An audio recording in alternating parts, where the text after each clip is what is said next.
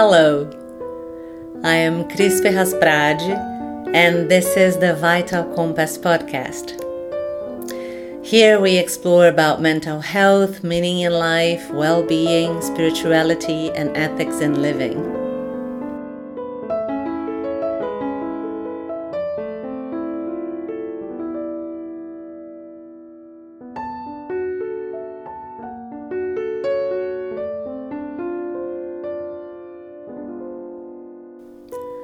I remember a client of mine years ago.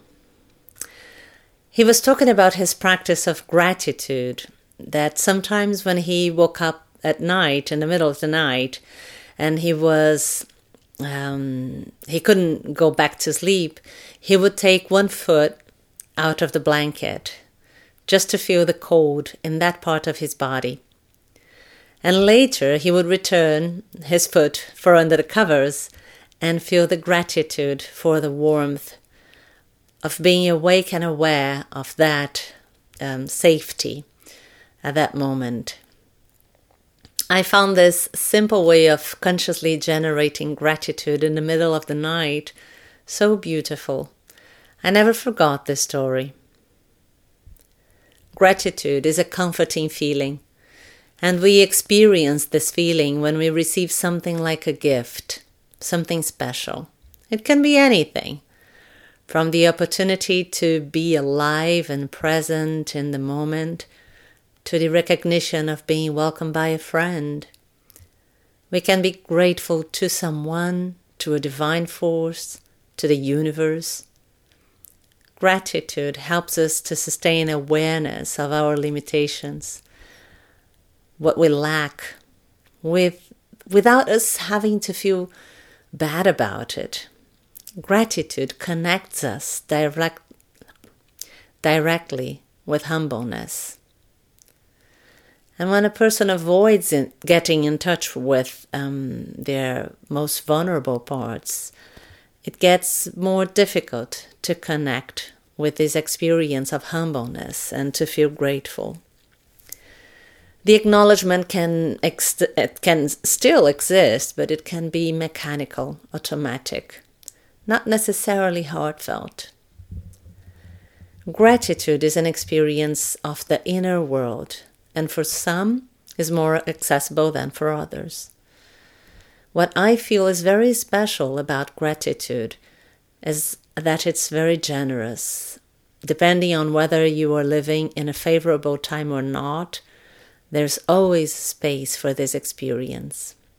But it needs to be built. It needs to be conscious.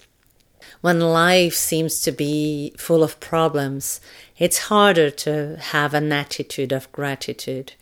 Feelings of anger, frustration take a lot of space, and problems take even more space. It's as if there's this dark cloud blocking the sun, casting a heavy shadow on our lives. At the same time, when everything is going well, it's common that we just don't realize how grateful we can be. We are distracted by the satisfaction. We forget to be thankful for these experiences. So the two types of experiences, like the nice ones and the uncomfortable ones, they ask for the presence of consciousness in the moment in order for us to connect with humbleness and kindness. If the experience is one of great joy, recognizing its transitory nature can contribute to that happiness to be even larger when we express gratitude for it. Whether to someone or to God, to the universe, as I said, to Buddha. If the experience is one of great sadness, despite having also a transitory nature, it's much more difficult to see this in a moment of suffering. But there can be a path of gratitude in connecting with sadness. There are self-punishing ways to experience sadness and self-empowering ways to experience the same feeling, sadness. It depends on the meanings that we can link to the experience that we are living. Rilke, the poet, he understood that winters were a propitious moment for caring for the soul, and that these periods could bring great clarity and healing. He once wrote to a woman who got in contact with him, asking his help in dealing with her grief, and he said,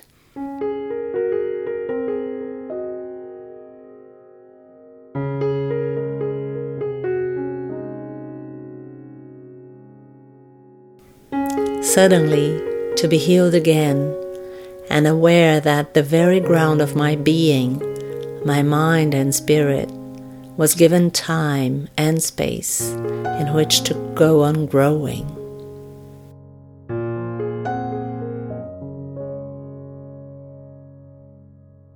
In that recognition, he felt grateful for the whole experience. Gratitude in times of sadness is a delicate construction.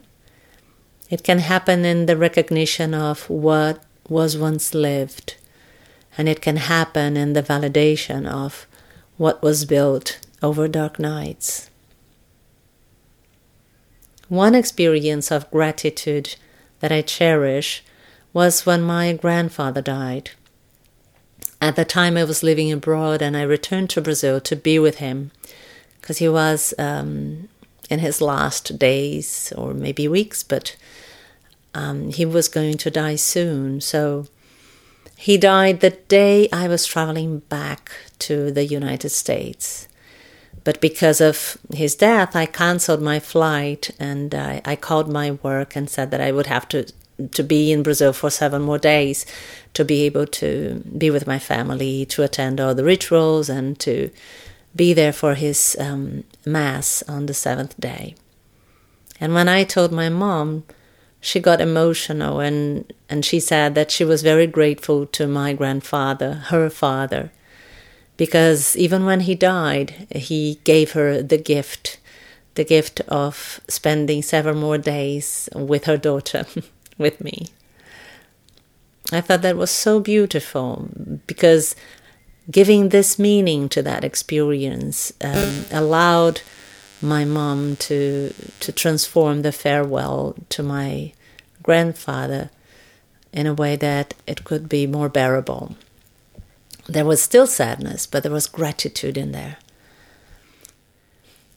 This year, it's the 2nd year that we are living with a pandemic. Another year of tension in so many ways. People are concerned with their health. Making plans is really complicated. There's economic insecurity. The health system is, so stressed. Key workers are doing an amazing job throughout this year, and they are exhausted. And there are so many losses and grief. Collectively, we're all very tired. But also, collectively, we can imagine that when we're reaching the end of the year, it's like we can start all over again. It's amazing the power of rituals. It's past midnight, new life, list of goals, and we can move on.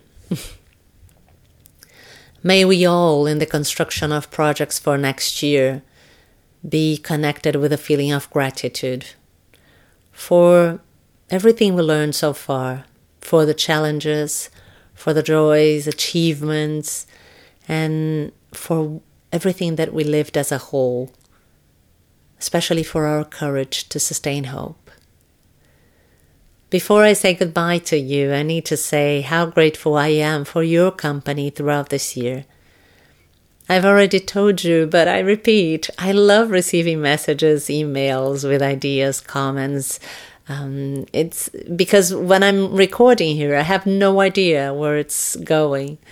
I just know that I need to share. I'm very grateful for your company, and also for having learned so much in this whole process. I wish you all a great holiday season and that 2022 can be lived with more awareness, lots of love and joy. Take good care of yourself, and I'll see you in 2022.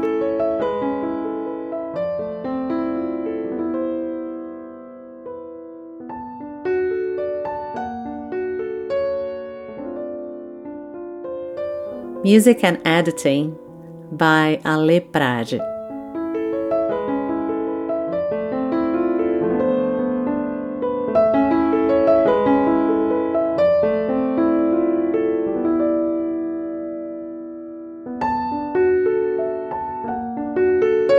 Vital Compass is available at Spotify and Apple Podcast.